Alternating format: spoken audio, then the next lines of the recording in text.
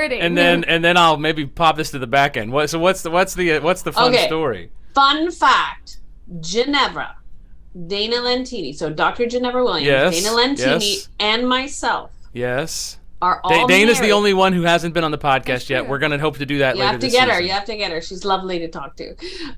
We are all married to guitar player composers. Okay, that's weird. I know. Yeah. Right? That's weird. Yeah, but Dana's husband's gone into admin, so I mean. But still, he is a guitar player, and his trajectory was composing, and same thing with the Ginevra and my guy. I mean, it's all different. That's wild. Like, I know. Dana has a son named Noah. I have a son named Noah. That's wild. Well, there you Vocal Fam, you heard it here first. But this is where it ends. They have children who are so incredibly musical. And I have a child that wants nothing but talk about sports stats. Baseball. He talks of baseball and boxing. Oh my gosh. Wait, what is that? That's Steal Me. Oh, that's Steal Me. That's right. Sorry. A lot of Minotti in my head right now. So, yeah. No, So that's where it ends. And, Sean was performing last night in Lunenburg. There's just like a little Celtic jam that they do in this outdoor little... Oh, okay. It's so Nova Scotia. You're on a deck looking into the historic Lunenburg landscape with the Blue Nose. You're not supposed to call it the Blue Nose. It's Blue Nose. The Blue Nose, got it. right? Blue Nose is right there, and they're playing Celtic music outside. That's very Canadian. No, right? Very Canadian. But we got there, so I brought my son. I said, we're going to go see Dad play, because we haven't seen Sean play in forever, because pandemic. And we get out of the car, and my son's 12. He's like, I don't hear any music. And I'm like, okay, well, maybe they're taking a break. And my son goes, maybe Dad was cut from the team. I'm like, and that is where I'm going to play the theme song, Vocal Fam. Right there is where I'm going to play the theme song.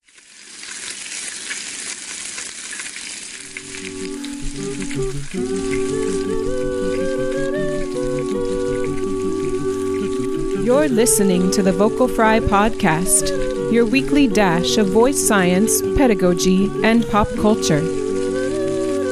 Coming to you from Waste Disposal Center 3 on the original Death Star.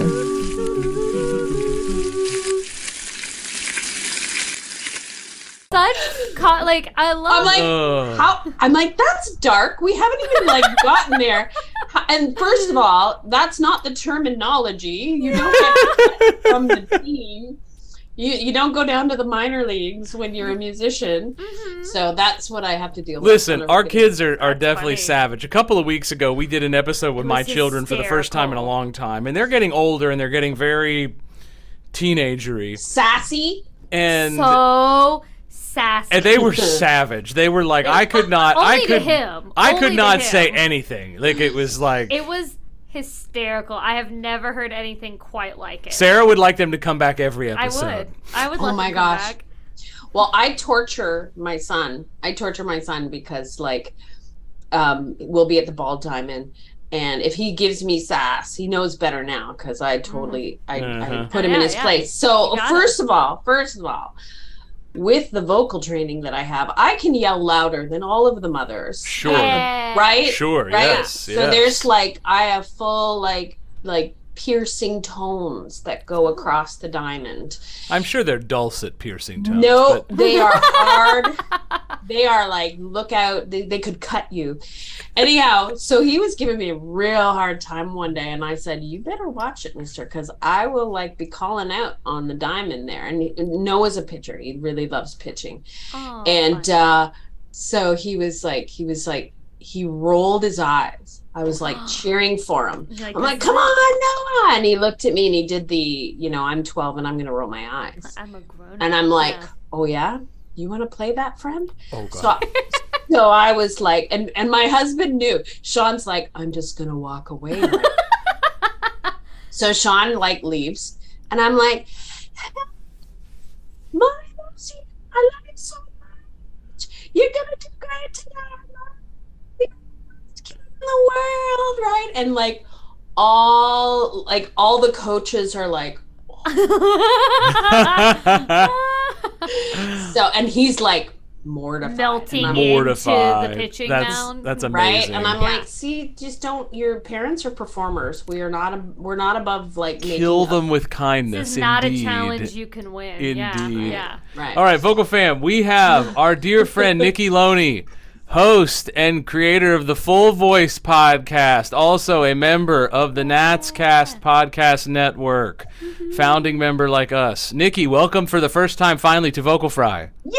Thank you so much. I'm so excited. It's so nice to talk to both of you, and it's so nice to see you. I listened to the podcast, but now I get to see you. It is wonderful actually to anytime we can get together with friends. It is nice. To meet people. And this year we actually had the brain space to actually schedule people, unlike last in advance. spring of 2022. Sarah and I did what? not have a lot of brain space. We available. limped along. We limped along. I feel that pain. I know what that's like. It's hard.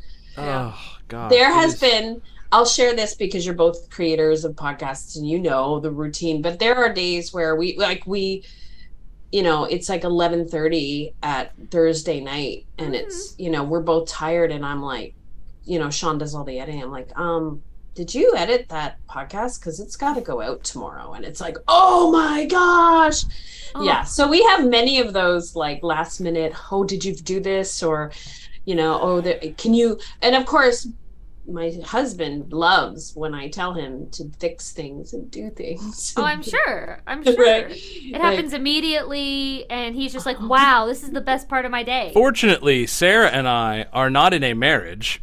And it does help. And we have our own spouses that do that to us in other ways. And fortunately, so that does not come into this show. Usually, it's just me stressing out about something I forgot to edit out of the podcast. Usually, it's when someone curses. Oh, okay. Well, so I'm not allowed to curse on No, not on our show. All right. Well, I mean, you can. You can. Just know that it will magically disappear into the ether. Magically disappear into the ether. Oh, that's so funny. So when we're recording podcasts with Michelle, because she's a regular guest. Oh, no. I listen, she's been on the show. I know. But she will warn Sean. She's like, Sean, I'm going to say a bad word here. And then she'll like. I love it. So, time code 2305. Yeah, I mark it's happening. And Sean says that, he goes, well, the one nice thing about editing Michelle is she does give me a heads up and tells me, or she'll even say, you know what, I'm going to do that again, Sean, I'm going to do that again. And then he gets little personal messages. I love that. She was in the TV industry a little too long to be on podcasts, at least like this one. I love. Well, I listen to a podcast where there's kind of a recurring guest person who will come on and do it, and they'll do that. They'll be like, "Hey, cut this out." But my favorite part is they never do. They leave the whole, "Hey, so and so, cut this out." Like, I didn't mean to say that, and they're like, "Nah, it's gonna stay." I love that. Vocal Fam, I would like to say that Nikki, as the podcast game goes in voice, Nikki is the best in the business. And so I say this as having been a guest on her show. She does extensive research on her guests. She makes them feel remarkably welcomed. She makes them feel promoted. She is really a absolutely magnificent host. And we'll get into kind of that here in a second. But I just want to say that on the front end, as someone who invests as little time as possible in making this show happen. Anyway. You've never shown up on a Friday morning and been like, what do you want to talk about? What are we talking? Do you know what we're talking about? Anyway. Well, thank you for that. That is very kind. To be honest with you, a lot of the research that I do is because I feel completely intimidated and overwhelmed by the people that I'm talking to, and I just don't want to look like a fool. So you never do. I remember. You never do. I mean, we're dear friends now. I love Ginevra Williams, and we actually got to present at the convention this past summer, which was incredible. I mean, it's kind of like I had her book forever. I mean, it's the Bible of working with children. Children, yeah, right. Her research is phenomenal. Yep. So when Alan was like, "I want you and Dana and Ginevra to do a presentation together," Canada, U.S., UK, and I was like, Oh, I actually had a meeting with Alan. I'm like, Alan, I'm a little intimidated. And he was, Alan, he's amazing. He's like, no, you've all come in from different places. You've all got a different thing to bring to the table. I'm like, yeah, but they're so like Dr. Ginevra Williams is like the Dr. Ginevra Williams. The executive director's gift in life is that he understands how to unite those of us who should know each other with each other. Yes. That is Alan's finest gift in his skill set. I would agree. And it's fortunate that, in his position, he has a little bit more of a global view of things, and that's literally his job. But I agree. He's also very good at putting people like that together. I have to send him a thank you because it truly was an amazing experience. I assume that session is on the Live Learning Center now. It is. Great. It is. And if anybody, I highly want to recommend that. It worked out so perfectly. Ginevra shared her research and had audio files of voices at different ages and discussed where they were as far as mutation and stuff. Mutation and growth. Yeah. And it was fabulous because it's like it really makes you think. And she challenged the participants, like, I'm going to play you a couple of voices. Tell me what age you think they are. Yeah. Right. And that. Yeah. And it was interesting too, because, boys and girls' voices before mutation, it's they're like identical. Right. Yeah. So that was fabulous. And then my specialty and what I really get excited about is play-based learning, engaging lessons, lesson pacing, how to basically take very complex vocal pedagogy and present it to a child, right? Because you can't lecture them about the respiratory system or talk about formants with them. Well, you could. But would we suggest it? Actually, come back next week, Vocal Fam. I this year, as you know, we've been talking about the Nat Science Informed Vocal Pedagogy curriculum that I had a hand in, and we've done an episode on, and I redid my class. This week was acoustics and resonance, and I actually distilled, I think, it in the best way, and it was not how Sarah and I presented it at Nats this summer. It's just another path. It's just another path. But what I want to say about it is that will shock you all, Vocal Fam, is that I did not even turn on a computer, let alone use Voce Vista. And I had students making connections that were way higher level thought than they get so distracted by the fast Fourier transform that I lose them. Anyway, back to you. So, definitely go check that session out on Live Learning Center, Vocal Fam, because sorry, I'm going to interrupt. I wanted to tell you, I have to put this together. So I talk about play-based learning, but Dana Lentini brought in 2 kids. Oh, live. Oh. Fantastic. Yes. And what's beautiful about it is she had what she calls a discovery singer. So a singer that's 5 to 7 in that age range. Okay. And her sister, who was close to 10. And what was brilliant sisters. The 2 kids. Who had never had a vocal lesson before in their life. Oh. Okay, your listeners can't hear it, but Nick's face is pretty so she brought in 2 different age children and ran them through a typical lesson with movement, with exploration, blowing bubbles for breath energy. And it was brilliant because you see how a younger child wants to engage in the material, and then you see how that slightly older child wants to engage with that material. It was brilliant. So if you have access to the library, it's completely worth your time. You will get everything you need to know to get started and to really understand the difference between like a 5 to 7 year old and then the difference between like an 8 to 10 year old. Like there's so much going on between those 2 age groups. Oh, they change so much. Well, having had children just go through those ages, and my daughter still being 10 and a half, I can confirm the remarkable differences. One of the things I was going to say about what you just said is I think that this episode is very well timed, and everybody going to the Live Learning Center and watching that session is very well timed because as an organization, Nats is adding categories to NSA next year. They are. And some of those categories are classical musical theater and contemporary categories for children and youth. Very Yes. exciting. And I think that is an untapped population of our singing teacher population. It's huge. Who previously gosh, did not have the opportunity to bring their students to get adjudication feedback in any way, shape, or form at Nats. Now, obviously, Vocal Fam, if you're a Nats adjudicator already and you normally adjudicate college students, please know that we're not talking about the same feedback that you would give your college junior studying, bati or whatever.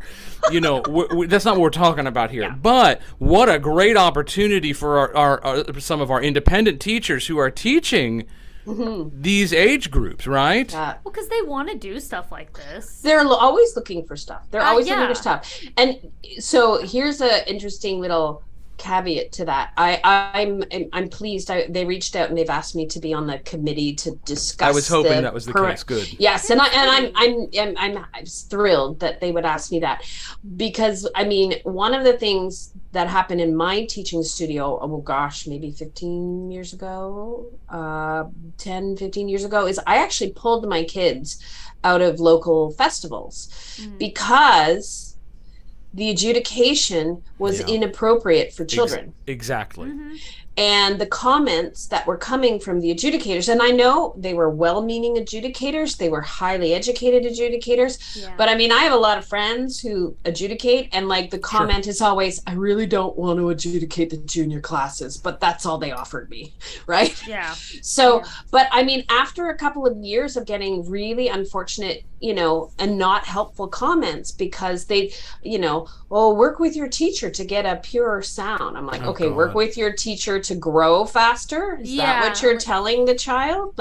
So, and again, it was. Sorry, Vocal Fam, you couldn't see my eye roll on that one. Yeah, it was a brilliant eye roll, by the way, like that.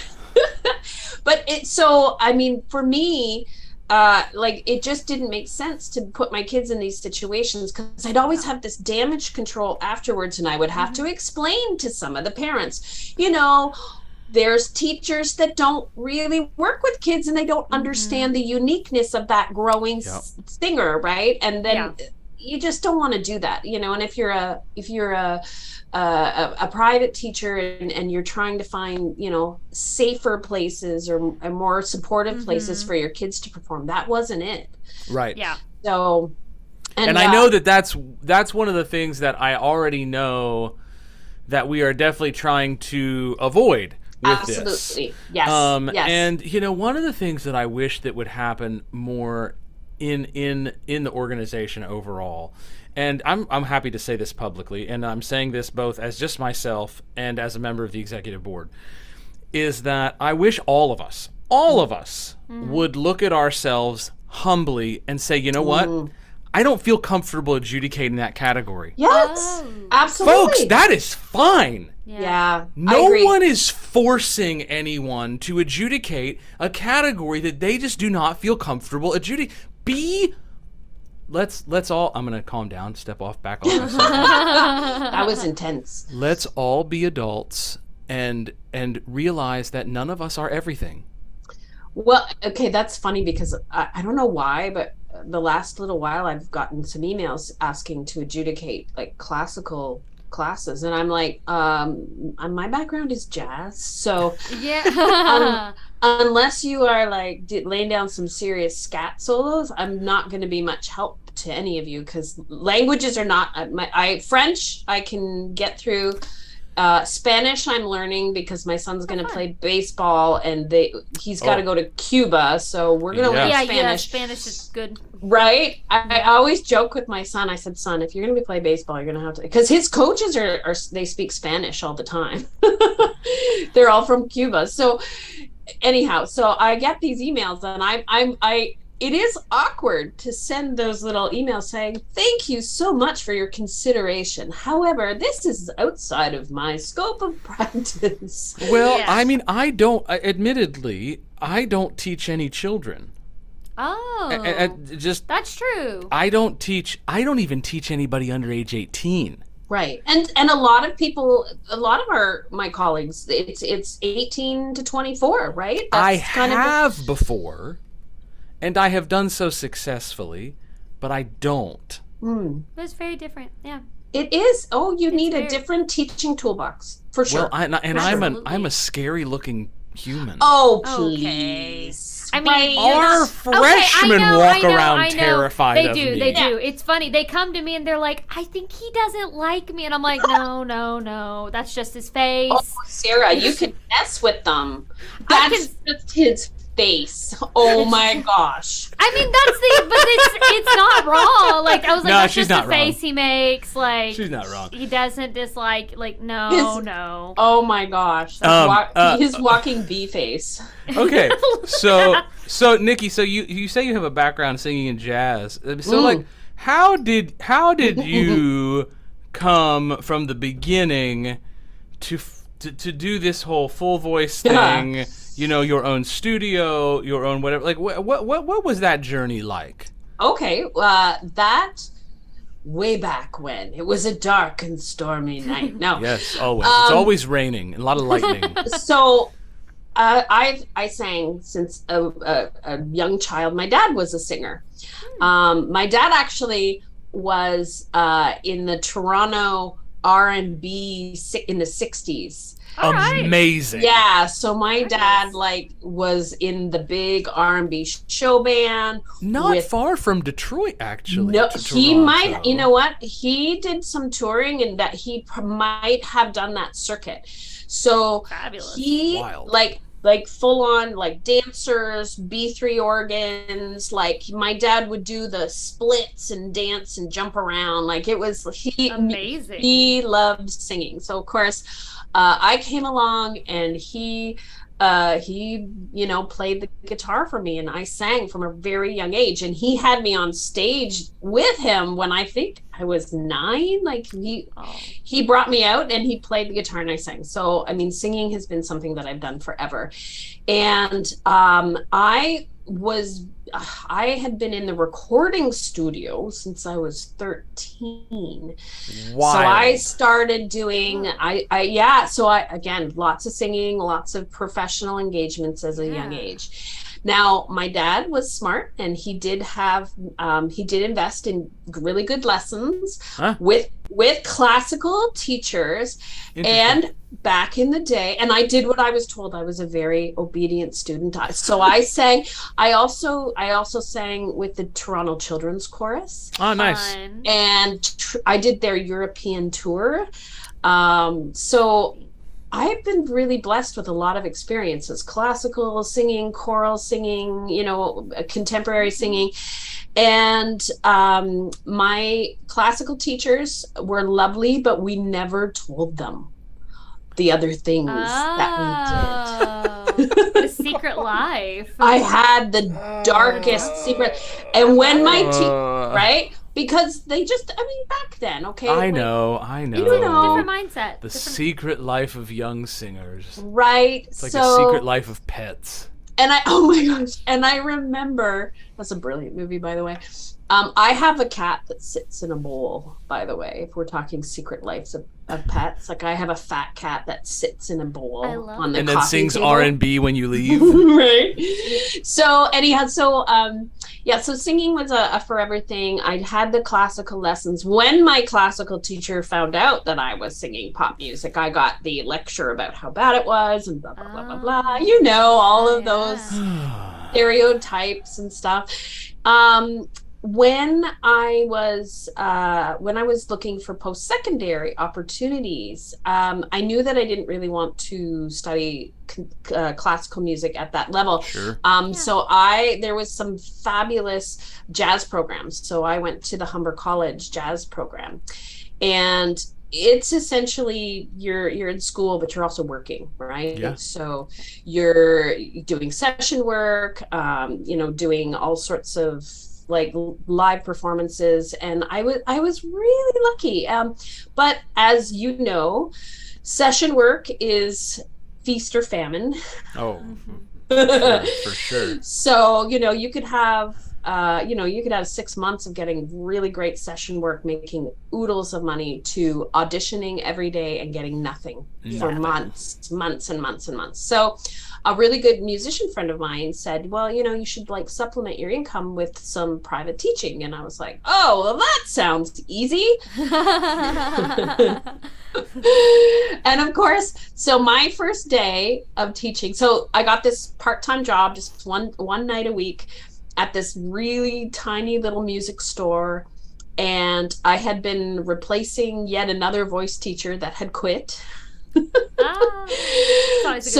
That happened then too. Amazing. Yeah. So I remember walking in, and I remember having like, a handful of like jazz charts, and also my Vakai vocal study book, and right. Funny enough, mine are on the same shelves. My jazz books and my Konkone Vakai, whatever, are right underneath them. Anyway, sorry. And I'm like, I don't know what I'm going to need. And I went in, and my first day of teaching was so horrific. I had every age. I had my first student was a little girl.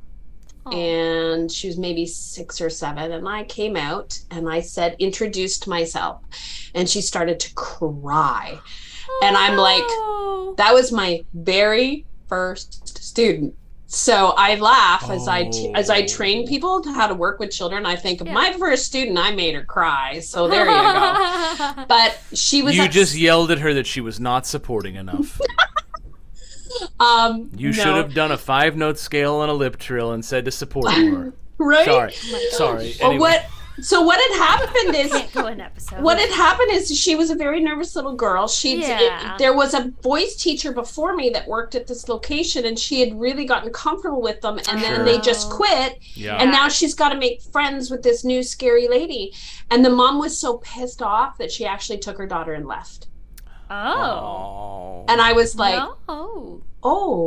So of course, new job, don't know what I'm doing, just scared away the first student.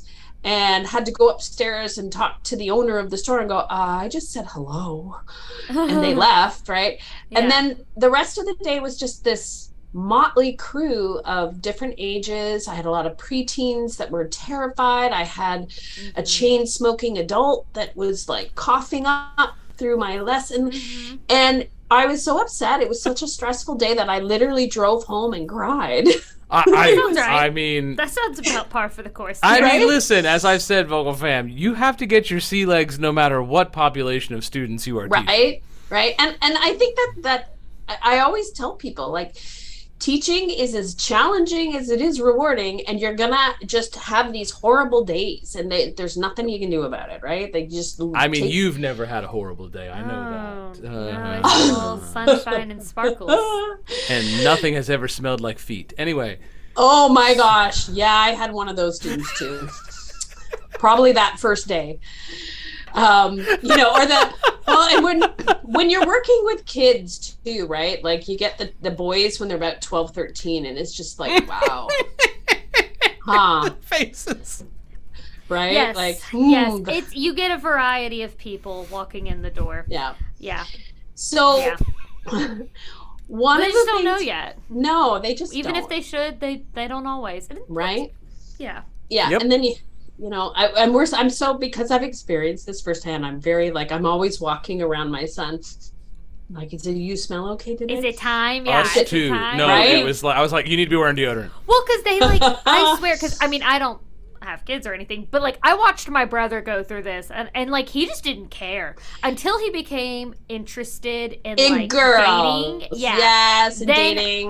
All of a sudden, his hygiene wildly improved. But there were a few years there I was like, I really wish you were more interested in this than you are. Well, going to what Sarah said, it was interesting because in the voice studio, you would get the kids, like the older teen boys that would come in because they were interested in singing. It's like a cloud. Because they wanted to impress somebody, right? Oh, yes. Yeah. Oh, yes. That's a motivated student right there. You gotta embrace that, but right? specifically for one kind of like song. You know? Yes. Like, yeah, there's only one real thing we're looking for there. Yeah. I remember my high school voice teacher trying to hook so many of us up on dates. It was, anyway. It was a different where people should see faces. Is that appropriate now? It was a different time. It was a different time. Anyway, all right. So you start teaching in the studio. So then I start teaching. It's miserable. It's horrible. I hate it. I hated it. Like, and it. I just and I needed. Okay, I was young and I needed the money. So hello. Right. That's life. And it was just a miserable experience. The other challenge that I had at this school was there were no other voice teachers. And if there were, they'd quit after a few days because it was just misery. One of the things that was really challenging is that like back then, so this would have been like, this is my 32nd year of teaching. That's not possible. I know, right? Did you start teaching at like 5? Oh my gosh. Like, that's the joke I always say in my teacher training. I'll be like, and I know you're all thinking that I must have started when I was 5 years old because I look so good. But thank you, Nick. That's awesome. I never would have imagined that. No. I know. It's the kids that keep you young, right? That sounds right. Maybe it's living in Canada. No. No, I buy the kids thing. You know, you're young at heart. It keeps you connected. It keeps you plugged in. You know what's going on. Right. You gotta stay fresh. I am not plugged in or fresh. Oh, come on. No way. I listened to your podcast to get all the fun movie updates. Come on. That's one very narrow thing that I know about. That counts. So, teaching in the first few years was just a real misery. I hated it, but I needed the money. That couple of days that I taught basically was whether I ate or put gas in my car, right? Yeah. And I remember complaining to my dad, you know, and I should have known better because the Loney's have a no whining, complaining policy, especially with my dad, right? So I'm like complaining, it's so awful, it's horrible, I don't have anything. And my dad's like, either fix the problem or get another job. And that was like, oh. You're like, okay, well. And he's like, what do you hate about it? I said, well, like, I don't have any support. There's no other teachers. There's no materials. He's like, well, what can you do about that? And I'm like, I don't know. And then I was like, okay, well, obviously teaching at this place is a little, you know, it was a little dark, a little basement. Draining, yeah.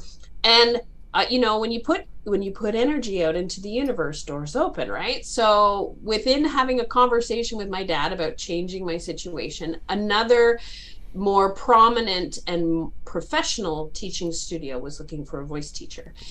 So I took advantage of it. And instead of being the only voice teacher, there was a couple of us. And that's how I met my colleague, Mim, who has been a partner with me with Full Voice since the very beginning. Fabulous. And I had an ally. I had a colleague, and I had never had colleagues. I didn't even know that word existed. And we started to commiserate first about how difficult it was. And, you know, back then we were both teaching beginner piano lessons. Not that I am qualified to do that, but there were more piano students, right, than there were voice students. It's a thing. It's a thing. And I went to a lot of piano pedagogy workshops. And I went to the Dr. Randall Faber's pedagogy workshop, and brilliant. The research that they did for their piano method books is pretty intense. And they had videos of how they worked with 3 and 4-year-olds. Wow. And how they broke down the concepts and how they used visualization. Like, you're going to draw a rainbow when you lift your finger. And here's some plasticine. Here's some clay. We're going to press our finger into the clay to feel the pressure. And it was like... I'm trying all these things. You're trying to rainbow? I know, right? Where everybody's doing rainbows, right? So it was like the light bulb went on. I'm like, okay, well, if we can do that with piano students, why can't we do that with our singers? Like visualization. So we started to kind of create these one-page worksheets, and we incorporated like visualization and theory and solfege and all sorts of different activities. And we just started testing it with our kids. And what we noticed within a year of using just a handful of worksheets is that we had far greater student retention. So this actually, like, so your kind of stuff started then. Yeah. So that was in the early 2000s. We were like, and Mim and I are both like tech savvy people. We could do like, you know, the music notation on our computers. We could set it up in a page. You know, we, you know, could put it, we could produce. You were a jazz singer, not a classical singer. So you actually had to use a computer. Sorry. Brent. Dear. That was Nick. That was Nick. Sorry. Yeah. Not. No, sorry. You couldn't tell. Sorry, I was a joke. Anyway, I love everyone. I love all of you. So we started just like seeing the engagement increase greatly. Yeah. And the other thing which we saw, which is a big deal, was the kids were excited to show the page to the parents. It's very so they hopped out of their little studio and was like, Mom, look what I did. And that type of and what Sarah said, tangible. Now parents see, oh, we're not just singing and goofing around, they're actually accomplishing things. Yeah. So what was interesting is as we created more and more sheets and we started to organize them into levels and we started to really utilize it, one, we didn't have to teach piano students anymore because our vocal students didn't go. They didn't leave. Yeah. Right. Nice. And then we started to see progress. We could monitor progress. So I always say this to people, but literally Full Voice has been a research project since the very beginning. That's awesome. Nothing that we put out hasn't been like completely used with a kid. And the rule is if the kids don't understand, if they don't enjoy it, it doesn't get published. So we tore apart our first couple of books probably 20 times.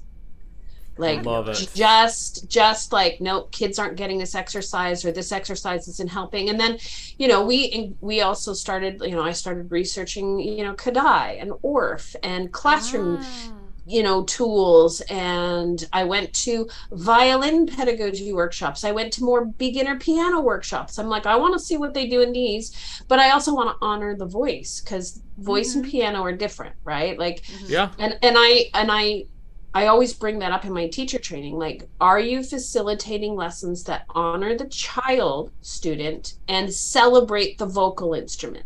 Because some teachers are just teaching modified piano lessons. I'm just there. I said it. Sure, yeah. On your show. Sure. Right? So, and we have like generations of singers who really have never made peace with their voice because they've never been given the opportunity to just explore the voice without piano, without somebody singing along with them. So we really wanted to honor that in the books. But the other thing that came up is that, you know, a lot of people will say there's no repertoire in the Full Voice workbooks. It's like, no, there's not, because I don't know your student. Yeah. And forcing people to sing songs that they do not relate to at that age is not good pedagogy, right? What? It's not good pedagogy to force a child to sing a story that they cannot relate to. And that's where I think we get that we're moving away from the master apprentice approach to the student led, you know, teacher guided.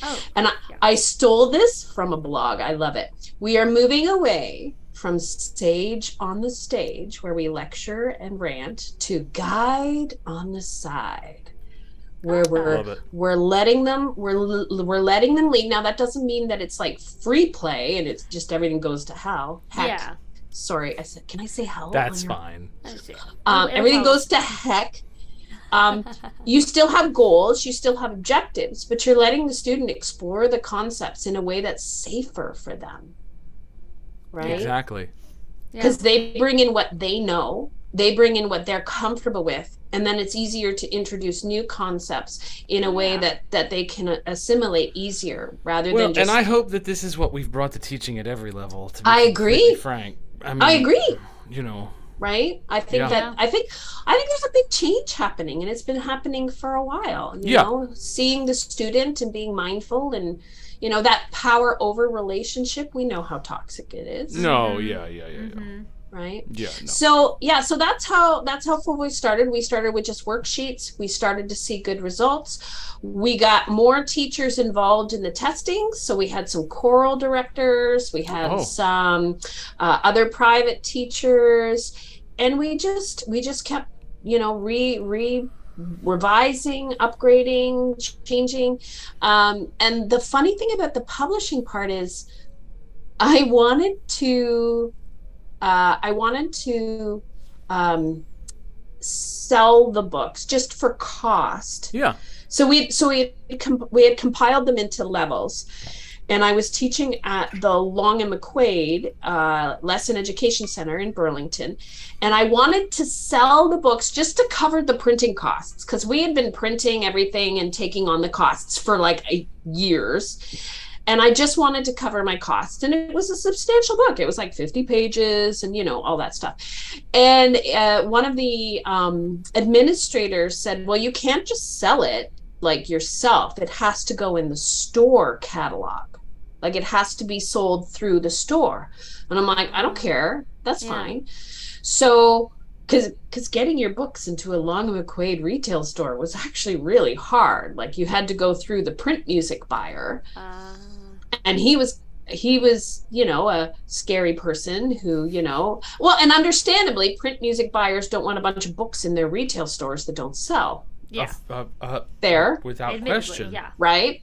So I kind of like got them into the store, and the print music buyer kind of gave me a hard time about it. He's like, well, why would we do this? I said, look, I'm just selling them to my students. I was told I couldn't do it directly, so they just need to be in the Burlington store. And he's like, fine. So they bought a bunch of books and we figured out a price, and it was like, I didn't think anything of it. But the print music manager of that store looked at the books and she says, these are really good. And I know teachers come in asking for this kind of thing. I'm going to send a few copies to the other store in Waterloo and maybe another store in London.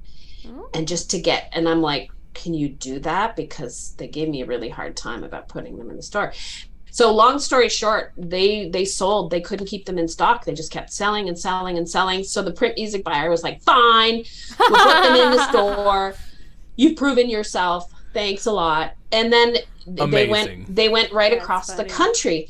But here's the funny thing. So we got a wholesale print music wholesaler that picked up the series, and very supportive, very kind. And they're like, look, you're never going to make it in the States. And I'm like, what? She's saying, yeah, no, never going to make it in the States. It costs too much money. You're too small. It costs thousands of dollars. You got to go to these print music conventions. You got to buy in. You got to do all hundreds of thousands of dollars, this and that. And I'm like, okay, well, that's fine. I just want, I created them for my students and they're doing well in Canada. That's fine.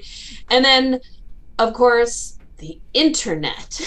The internet, yeah. The internet. So again, teacher forums, people started talking. We started our e-commerce website back in 2014, 14. And again, we couldn't keep them in stock. People would buy them. Yep. And then from there, we connected with a distributor in Australia. And from there, we took advantage of Amazon print on demand services. Yeah. We did a UK version that is Minim and Brev and Hemi-Demi Semi-Quaver friendly. Cool. And they sell on Amazon for teachers that need that terminology. And it's just grown from there. And then a few years ago, we started connecting with composers, children's composers. I always joke, I tell people, I moved to Nova Scotia because Donna Rodenizer lives here and she's amazing.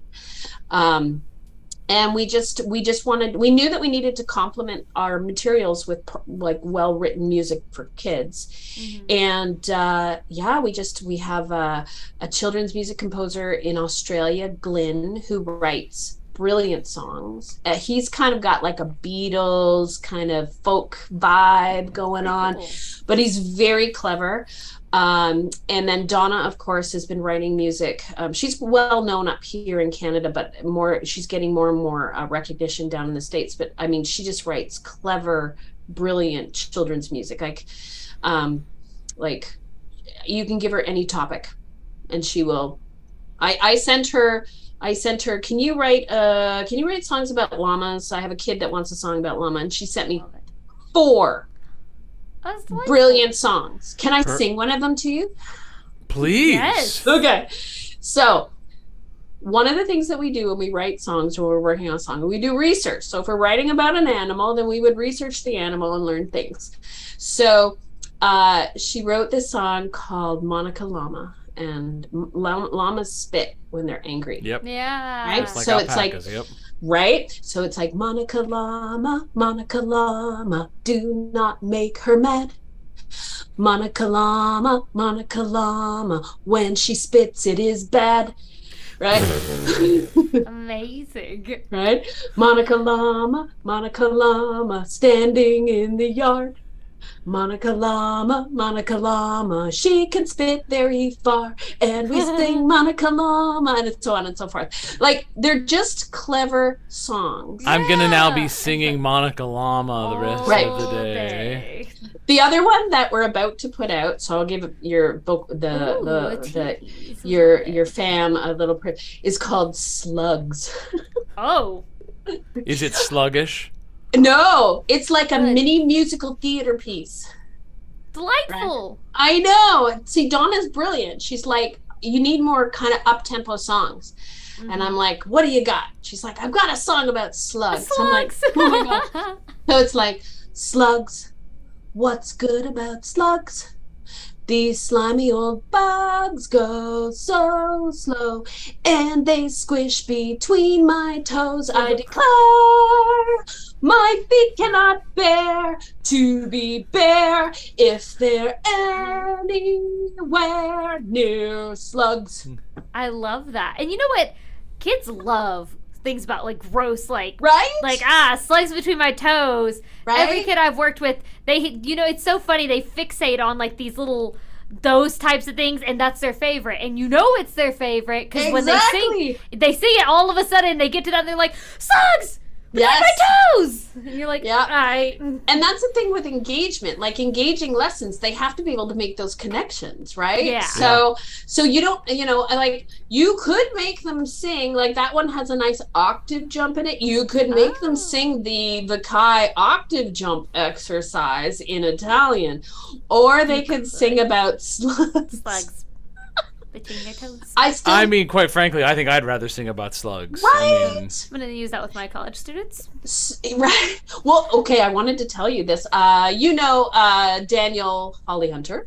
Mm-hmm. Do you know Daniel? Mm-hmm. So he came up to me at the convention and he said, I just want you to know that I used Pretty Itty Bitty Kitty Unicorn with my vocal ped class, and we had a fantastic time. And I'm like, I can die now because my resources are used in university classes and they're having fun.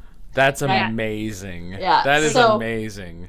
And my friend Bethany also used the Pumpkin Spice song with her sight singing class, right? Amazing. Right? I need to buy one of your songbooks so I can show it to my class. That's a great idea. Like, it would not be terrible because, like, we talk all the time about trying to get. I mean, this applies to I feel like all ages, getting people out of their heads. Oh, it's so, like, because it really. I find probably with my middle school students and up is really when the whole like getting them out of their head hits. Like my younger students are pretty playful. They're pretty free. Yeah. But as soon as that like self-awareness creeps in, it's and it takes you're right. I love what you just said there because it's so true. And one of the things I've noticed with working with children is that self-awareness, it seems to be happening at a younger and younger age. Have you noticed that? Yes. So, I don't know if it's the internet or what. I think a lot of it has to do with that I think awareness. It's them having smartphones and whatever. Yeah. Anyway. Absolutely. Because I used to see it, you know, in your preteen, right? Tweens, you know, just they start to close down and be a little more cautious. So worried about like how they look or is this going to sound good? Yeah. And recently I've had kids as young as 6 and 7 who just really are terrified of making mistakes, of looking foolish, and it breaks my heart because this is the age you're supposed to be having fun and exploring and play. And here's the thing, and I am happy to forward any of there's a ton of freebies on our website. So Pretty Itty Bitty Kitty Unicorn, you guys will like this. there is a hot chocolate warm-up song, which we had translated into German. So you could use it as a German language study if you were introducing... There's next semester's German art song. Literally, you are welcome. Look, I'm be not careful. even kidding. It swings, so you're gonna have to let even better. No, I love it. Look, it's even a funny better. thing. Most of my students are not classical first. Most of them are much more teach a lot of the like worship leadership majors. Oh, absolutely, we have, yeah. And then also just electives. I teach a lot of the electives, and so if they want to come in and that's not what they want to work, like, yeah, you're taking this for fun. Right. So yeah, there's if anybody wants to go, shameless plug, on our website we have a free resources page. And we put that up with some of literally called free singing resources. Exactly. And it's there because one of the things I have noticed, and one of the things I have observed, one of my takeaways with doing teacher training. So I've been doing these fabulous teacher trainings. They're live workshops. I have one tonight. Although I want to shout out, there is a music school in Florida that had 3 teachers that were supposed to come. They have obviously backed out. Yeah. Understandably. Oh, wow. For sure. Right? And I'm like, no problem. I hope you're okay. Right? We actually we didn't have much damage here, but Fiona just came through the Atlantic provinces. So yes, no, I know. I saw some of the pictures from Newfoundland and things. We are on the other side of the province, and there's a bit of damage on our roof, and there was a couple of trees that came down. But so anyhow, to the teachers in Florida, hugs to you, and I please stay safe, and I hope you get power back and all of that stuff. The damage is huge down there. So. But one of the biggest takeaways for me over the past year, because I've been doing these live workshops, and basically it's about taking your vocal pedagogy and embracing play-based learning and how to present it in a way that children can use it in fun lessons. Mm-hmm. And I have a survey. I ask questions before they take the class. Why are you taking the class? What is your burning question? What are some of your challenges you are facing in your studio right now? And a lot of it is engagement, keeping them engaged, making it fun. What is appropriate vocal study for a child? Those are really good questions. Mm-hmm. And then on the exit, I ask things like, what was the most surprising thing you learned in this workshop? What do you need more information on, and what are you excited to try in your studio? And a lot of the responses are, I had no idea how important play-based learning is, and how simple it is to modify exercises.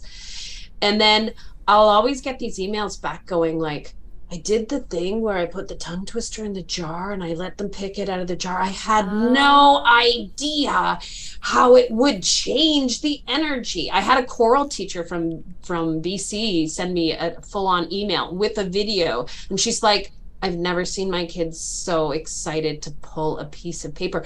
We forget, right? We forget how engagement. I think this is the challenge.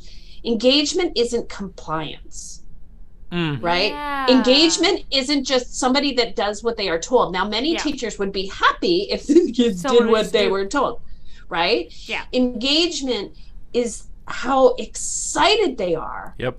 How passionate they are, how curious they are. Yes. That's engagement. So when we are looking at that, and it's the same thing with lesson pacing, right? Lesson pacing isn't how quickly you rush through everything, right? That's a teacher trap. Like how quickly somebody progresses through your teaching does not mean you get to pat yourself on the back and sit, right? But we often think compliance and how quickly I can get through this makes me, I know what I'm doing. So we talk about the shift from, engagement is how we allow the student to participate. And in our lesson pacing, are we giving them enough time and allowing them the freedom to explore that on their terms? Yeah. That's right. The challenge. That's great. So that's been the biggest takeaway, is how difficult that has been for a lot of teachers, that shift. So on these, can they find out about these trainings on your website? Yeah, on the training tab.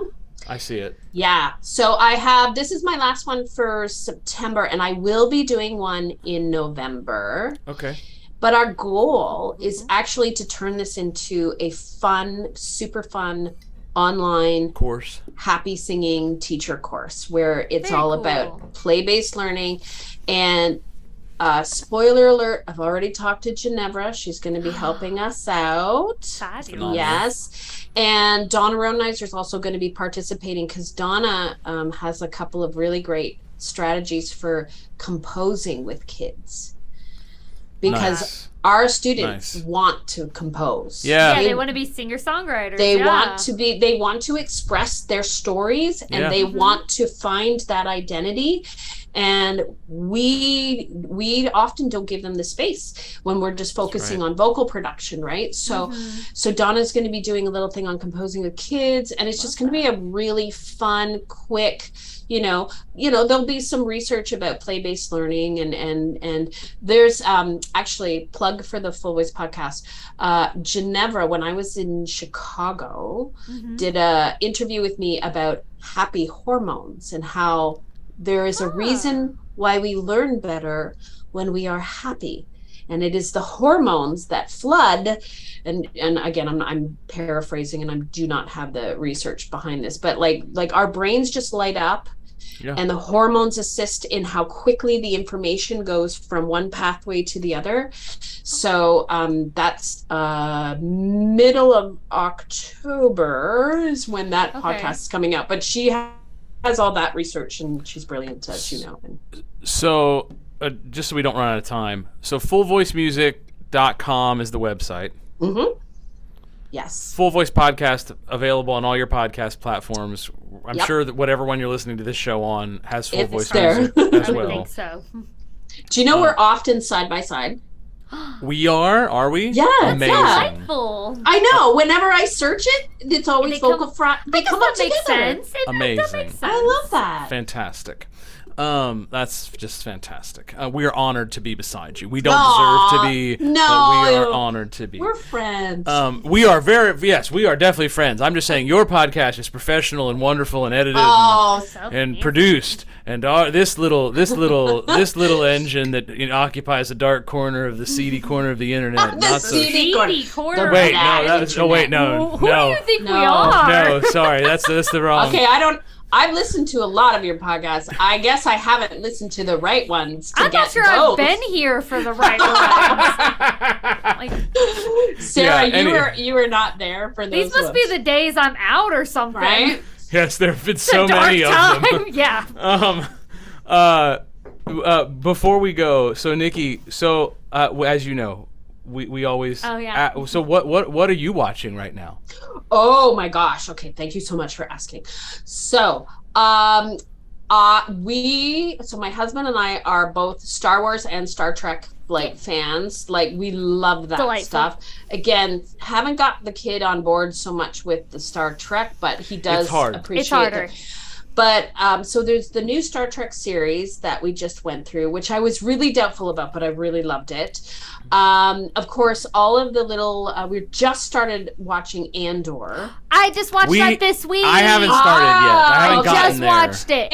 I mean, they're so good. Yeah. I mean, I loved the first season of Mandalorian. Second season, I was like, I don't know about it. And even my son kind of was like, where's Baby Yoda? I'm like, okay, first of all, it's not Yoda. And come on, son, get it together. Like, know your facts. So we love that stuff. I really loved and I'm looking forward to the second season of Loki. Oh, yeah, absolutely. I loved that relationship and the betrayal at the end. Like, I was crying. I actually had said to her at some point, I don't remember if it was on the podcast or not, but I was saying to her and Michael that I think that when we go back we're going to end up realizing that Loki was actually probably the most important of any of these shows. Right? By Probably. far. Yes. I thought Owen Wilson was great in it. Oh my gosh, yeah. Like just Wow. and the Wow. and the crocodile Loki, like I that love just Crocodile We love Loki. Crocodile Loki. Love Crocodile Loki. right? Like Love like it. who thinks of Absolutely. that stuff? So we loved Good that. question. The other oh guys, Stranger Things, like Oh, well, Yeah, I of mean, course. as I've said on the show, the Duffer Brothers are the storytellers They are- of this generation. and I love how they document the total panic and chaos. Like when Oh. everybody's screaming and they're Yes. going back and forth, like, you know, that is just so well done. And as having a rock star guitar player as a husband when Eddie got up there and played, like you just can't ask for better. Have you seen the video of him actually getting to go on stage with Metallica? Well, he and- learned that solo. I know. That's crazy. Very It's impressive. crazy. Well, that's awesome. Yeah. So I mean, if you like, you would feel right at home here if you ever wanted to come to a tiny little forest in Nova Scotia. We got the high speed internet. We stream all of the great Phenomenal. Amazing. shows, and Amazing. yeah, Star Trek, Star Wars, all of sci-fi. Phenomenal. There was, I don't know if you guys ever saw this. It was a Canadian one, but it was really good. It was called Dark Matter. It's on Netflix. Oh, was this dubbed over from German? No. It was about a crew of people on a spaceship that woke up and none of them could remember anything. Yeah, I feel like my wife and I Oh. tried to start that and gave up after an episode. I haven't watched that. It was, I think, I mean, okay, fun. Do I have time for a quick story? Very quick. Okay, so we binge watched that show. It was Okay. like Yeah. really good, and there was like some Canadian actors on there that we really liked Sure. and stuff. Yeah. So this is when we were in Hamilton, and we literally watched the last season like one after another, and I had to go. I'm not lying. I'm not making this up. I had to go get coffee at the coffee shop around the corner because in Hamilton we could walk to everything. Delightful. And I'm tired because I literally have stayed up all night watching this. And sure enough, I am not kidding you. I'm in line and I hear this voice in front of me. And I'm like, I know it. I know this voice. Like, and it was one of the characters from the show. That's amazing. Wild. And I literally like almost peed my pants. Wild. Right? Because in the show, his number, I think, is 7 or 6 or 7. I don't know. They all had numbers based on Wow. who Okay. woke up first, right? Oh. And I'm like, that's 6. That's 5. And I'm looking at him, wild. and I'm like so tired, and I'm like literally in like the worst gross sweater and track pants, and Oh, I yeah. look horrible. And here's this guy I've It's been happening. binge watching for like 3 days, Amazing. and I'm like, he looked right at me, and I'm like, and I, you know, I was like I couldn't talk to him. I was like, oh my gosh, that's him. And I ran back to my husband. I'm like, he was like, no, he wasn't. But Hamilton We're is muting all of that just to make Right. it look like Nikki dropped a bunch of F-bombs right Right. now. Right? But Hamilton is a they film a crap ton of movies there. Umbrella Sure. Academy is filmed there. Handmaid's Tale is filmed there. makes They all sense. used to use our church as the food place, so I would always eat courtesy of the film companies. Amazing. Anyhow, so Fabulous. he was in Hamilton filming another show. Amazing. So there you go. There's my story. Amazing. Love it. Nikki, thank you so much for sharing with the Vocal Fam. We'll have to do this again sometime. Yes. I would actually love to do an episode sometime too of you and Ginevra and Dana together. Yeah. Yes. Sometime just to really do a deep dive on teaching kids. That would be kind of fun. But anyway, thank you so much for coming on, sharing with the Yes. Vocal Fam some of your story. Fullvoicemusic.com is the website. Full Voice Podcast is the podcast. And Nikki, thank you so much. Sarah, what'd you have for breakfast? Oh, it was another Greek yogurt and granola kind of morning. Ooh. It's easy, you know. Very sort of. So it's on the borderline of healthy, Sarah. It was pretty healthy. Pretty healthy. It felt Just pretty saying. healthy in the moment. There was no chocolate. No to be chocolate seen. chips. Okay, And all this right. isn't That the like was- flip Greek yogurt that I got into a Yvonne while is a little back. disappointed. What Yvonne can I is say? a little disappointed. I didn't that have there were time to no, do my little baked okay. oatmeal thing that I like. Okay, so fun story. There's a joke in our house, like, what's for breakfast? I'm like, coffee and sarcasm. And Amazing. right? That's how I warm up. I wish. That's a jazz singer's warm up. I'm gonna have a sip of coffee. I'm gonna be a little sarcastic, and I'm gonna sing my standard.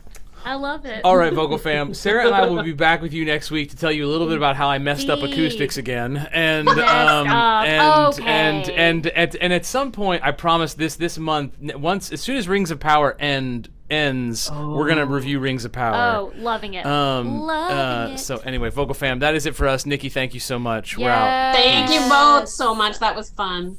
It was very fun.